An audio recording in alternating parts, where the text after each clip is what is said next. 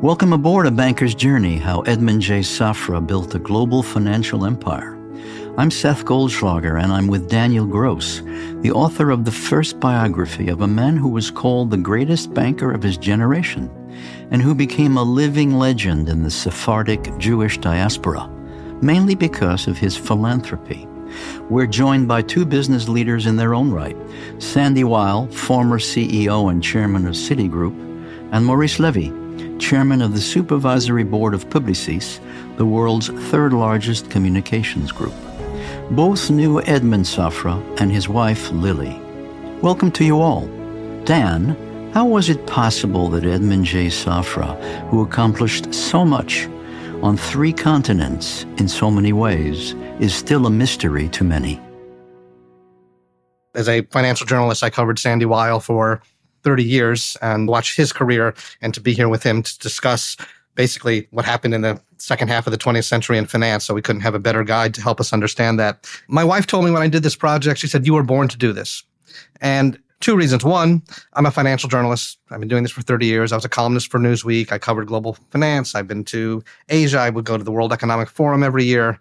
I write about business and economic history, and I'm familiar with a lot of the great figures of finance. Secondly, on my mother's side, I'm a Syrian Jew. And if you grow up in the Syrian Jewish community, there is one name that is above all else, and that is the name of the Safra family. Because going back to Aleppo and Beirut, they were this banking dynasty, and Edmond himself was the kind of protector and even the savior. I say that for the Jews of Syria and Lebanon, he was a combination of Warren Buffett, Bill Gates, and Oscar Schindler rolled into one, because he took care of everybody's money. But what the documents showed is that over a period of decades, when people were leaving, when they were fleeing, when they needed to get out, he would help them. He had jobs for them. He would use his connections to help get people out.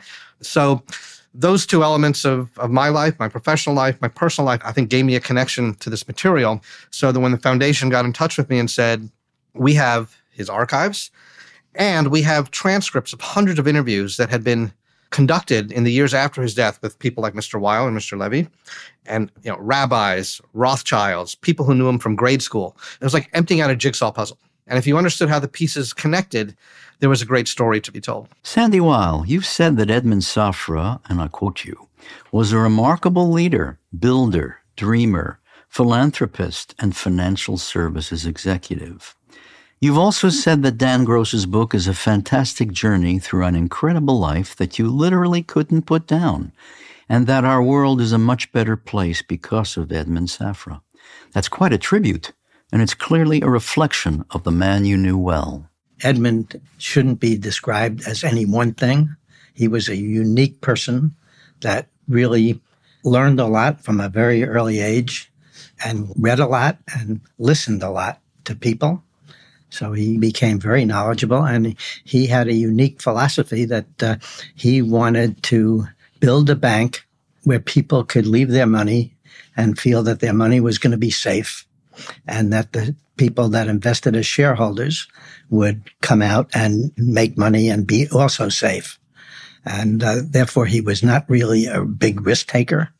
When he saw risks, it led him in a different direction. You were peers. I mean, he was, I think, born probably a few years before you, but you were coming up sort of at the same time, and you had an investment banking relationship. You were building Citigroup into the largest institution in the U.S. while he was building his institutions. I had a sense from reading this that American bankers often never quite knew what to make of him, either because of his origins, they weren't his Jewish. Style. You think that was it? That they weren't Jewish? No, but I think that his style was different than anybody else. I mean, he happened to be in the banking business, but he was always delivering on what he believed was a value proposition for wealthy people.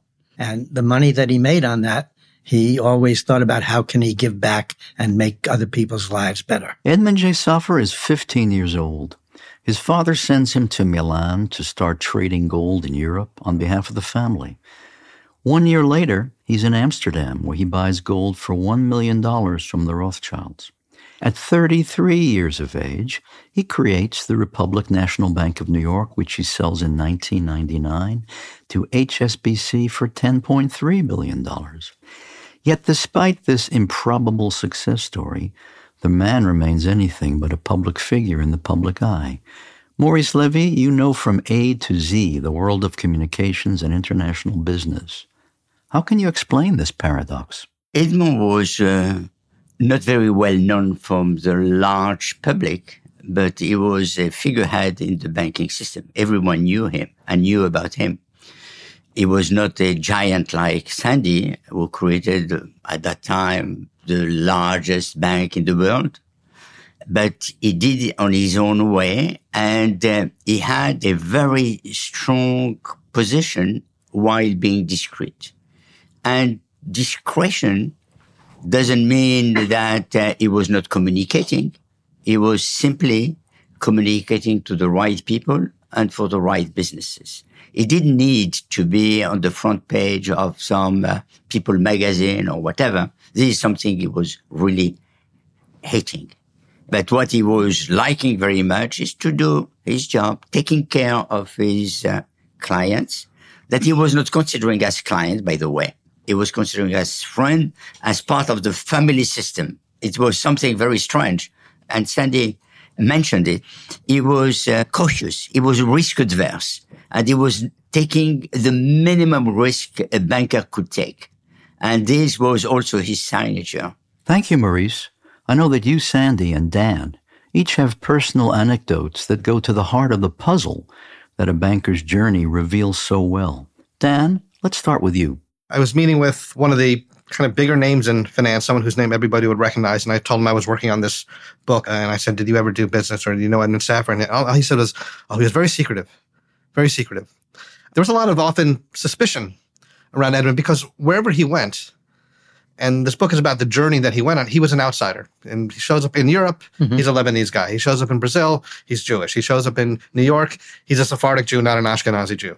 In Switzerland, he lived there for 40, 50 years, never really accepted him as one of their own. So part of this was the sense of being an outsider and being worried about people's perceptions.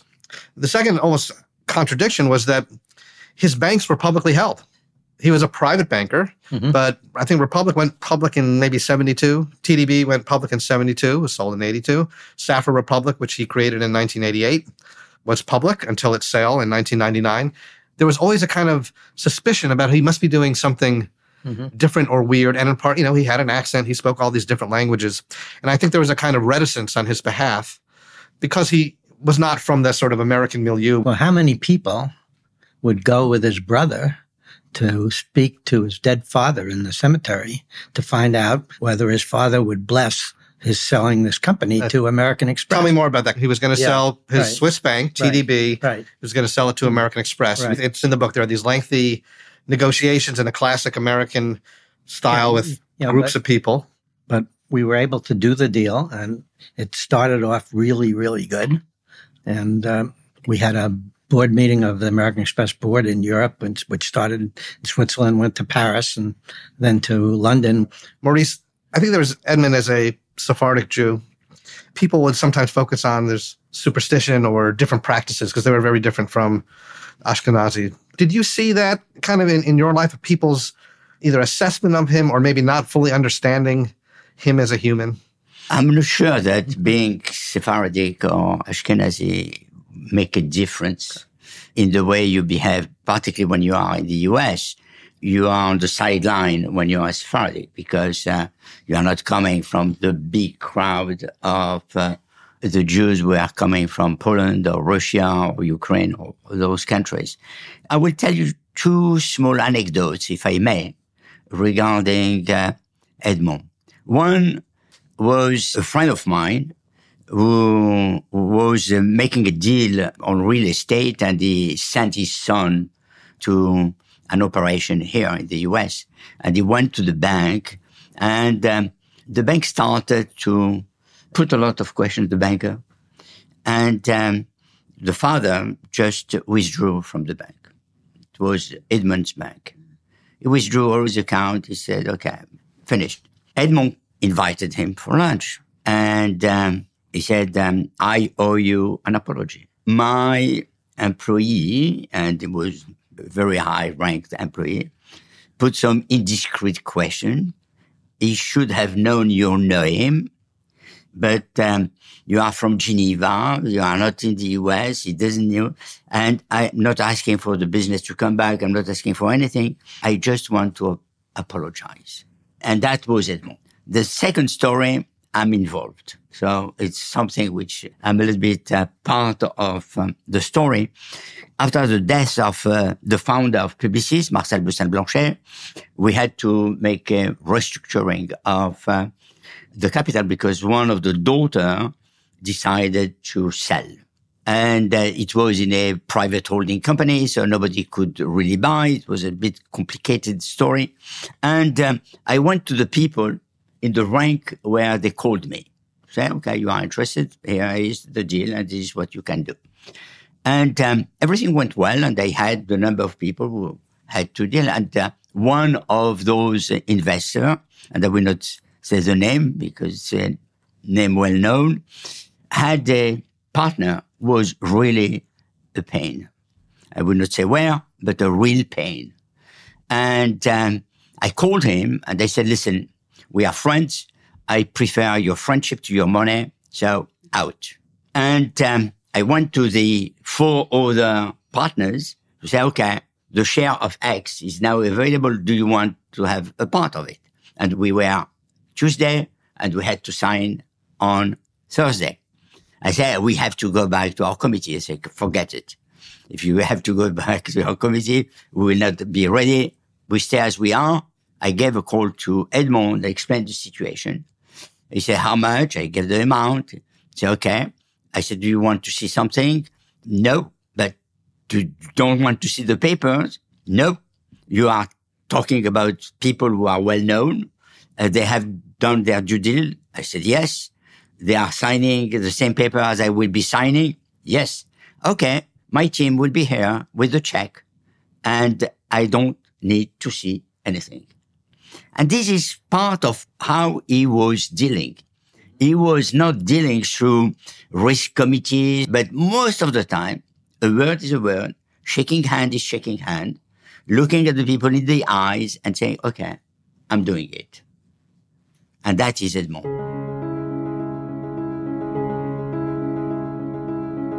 People who knew Edmond Safra say that his actions reflected a sense of human justice in both his personal and business lives.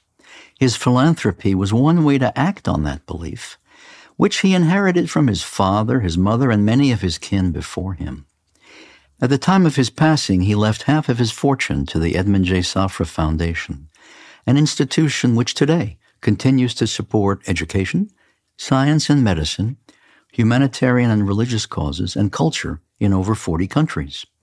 He sent a powerful message to any aspiring leader, something which Sandy Weill points out quite clearly. Well, if somebody wants to be a leader in a company and wants that company to have a good reputation, then the leader should be leading the company in what it should be doing to make the world around them a better place and create things that people that work in the company can also do. I mean, part of a company's job is to contribute their money, but thoughtfully. And if most companies, the CEO doesn't get involved at all, and they leave it to the human resources department, and that would be very bad. Edmond did everything himself. And I think that is so important, that message that he gave and others give about, making the world a better place. And companies are going to have to be much more involved, or that kind of institution will not end up existing. I think the United States has been a great example of philanthropy and corporate philanthropy and individual philanthropy. We've had entrepreneurs that make unbelievable amounts of money, and most of them get really involved in how they give their money away. They're not just making a gift, but the brains that help them make the money they made, they also use those same brains to help institutions think better about how they can spend the money that they're giving them, which I think is a very, very important I think thing. one of the most interesting facets of the book and the story is his approach to what we would call philanthropy, or what he would have called tzedakah, which came naturally to him. Sometimes in our world, people will spend X number of years making as much money as they can, and then at the end of their career say, okay, now I'm going to give it away. Or maybe at the end of their life, I'll leave it to Mr. Weill. You were too late. But you didn't wait. You endowed the Cornell Medical School while you were still in the middle of your career. You didn't wait till much later. I think that if you were successful and you use those same abilities to not just give money, but you're giving money and your brains and your experience to make that institution better, I think that's very important. In Beirut and Aleppo, there was like a formal community council for the Jewish community, and the Safras were often the president of it. So it meant you had to step up. And he knew from the time he was a kid that it was his duty. There's a story. His father sent him to Europe at the age of 15 to start trading and set up operations for the family. And he finds himself in Paris when he's 16 or 17, and he needs some papers so that he could live there. And some people at the Alliance, which is this educational school institution, they helped him get the papers he needed. And so he says to them, okay, what can I do for you? What do you need? And they say, well, we need some refrigeration equipment. And he said, okay, I'll give it to you.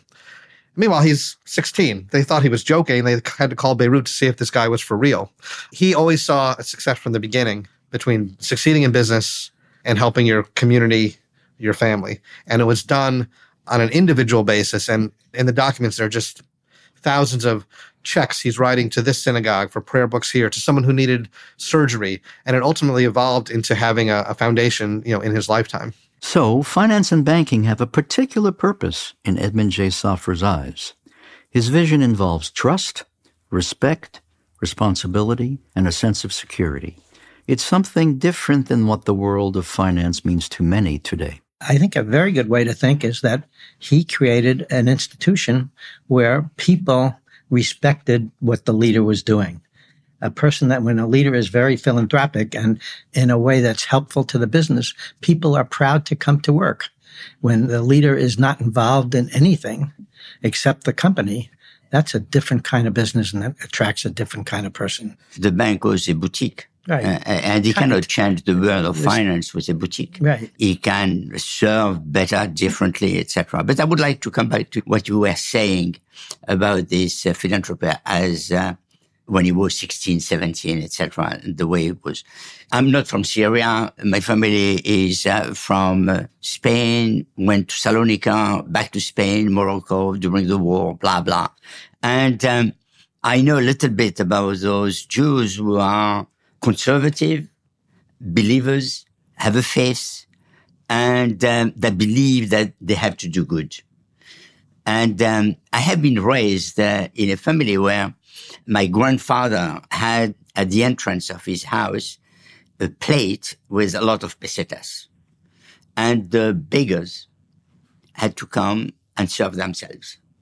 And he was saying nobody should see them. They take what they need for the Shabbat or for whatever. And we should not watch them when they are taking it. They said to him, but somebody can take the whole thing. Fine.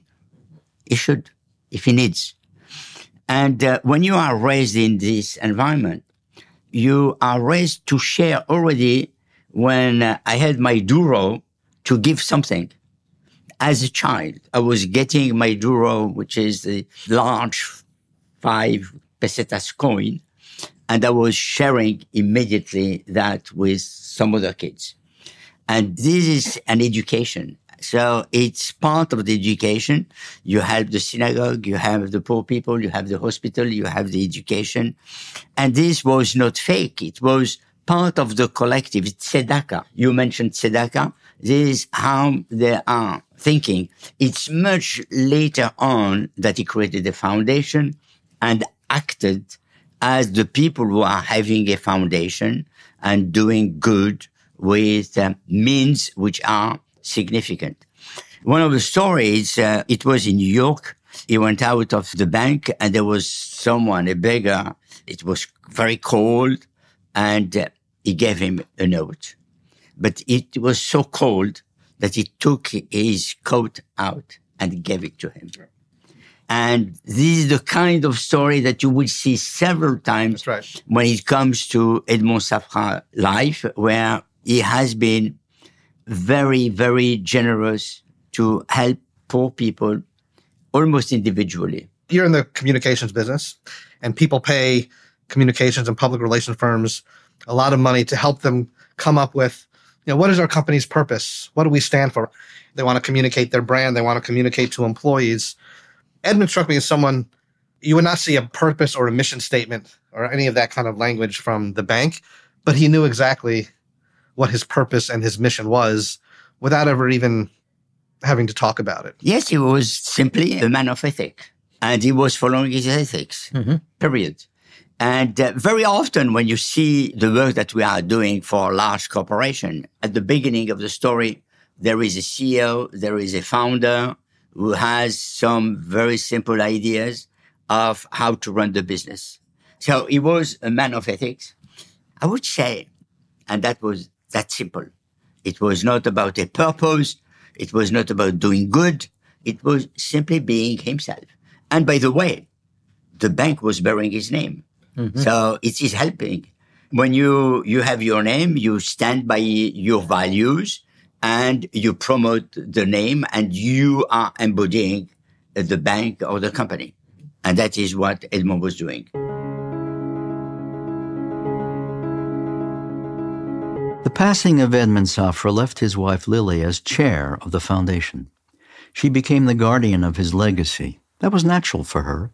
Why? Simply because she shared with her husband the same commitment to caring for the less fortunate.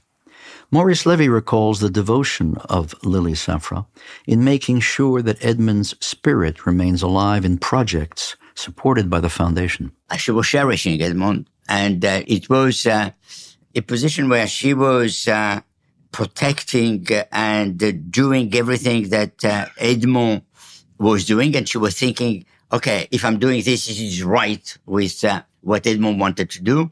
And at the same time, she was a little bit nervous to do not be seen as owning what Edmond was doing. So it was a thin line between, okay, I need to perpetuate what Edmond was doing and his legacy.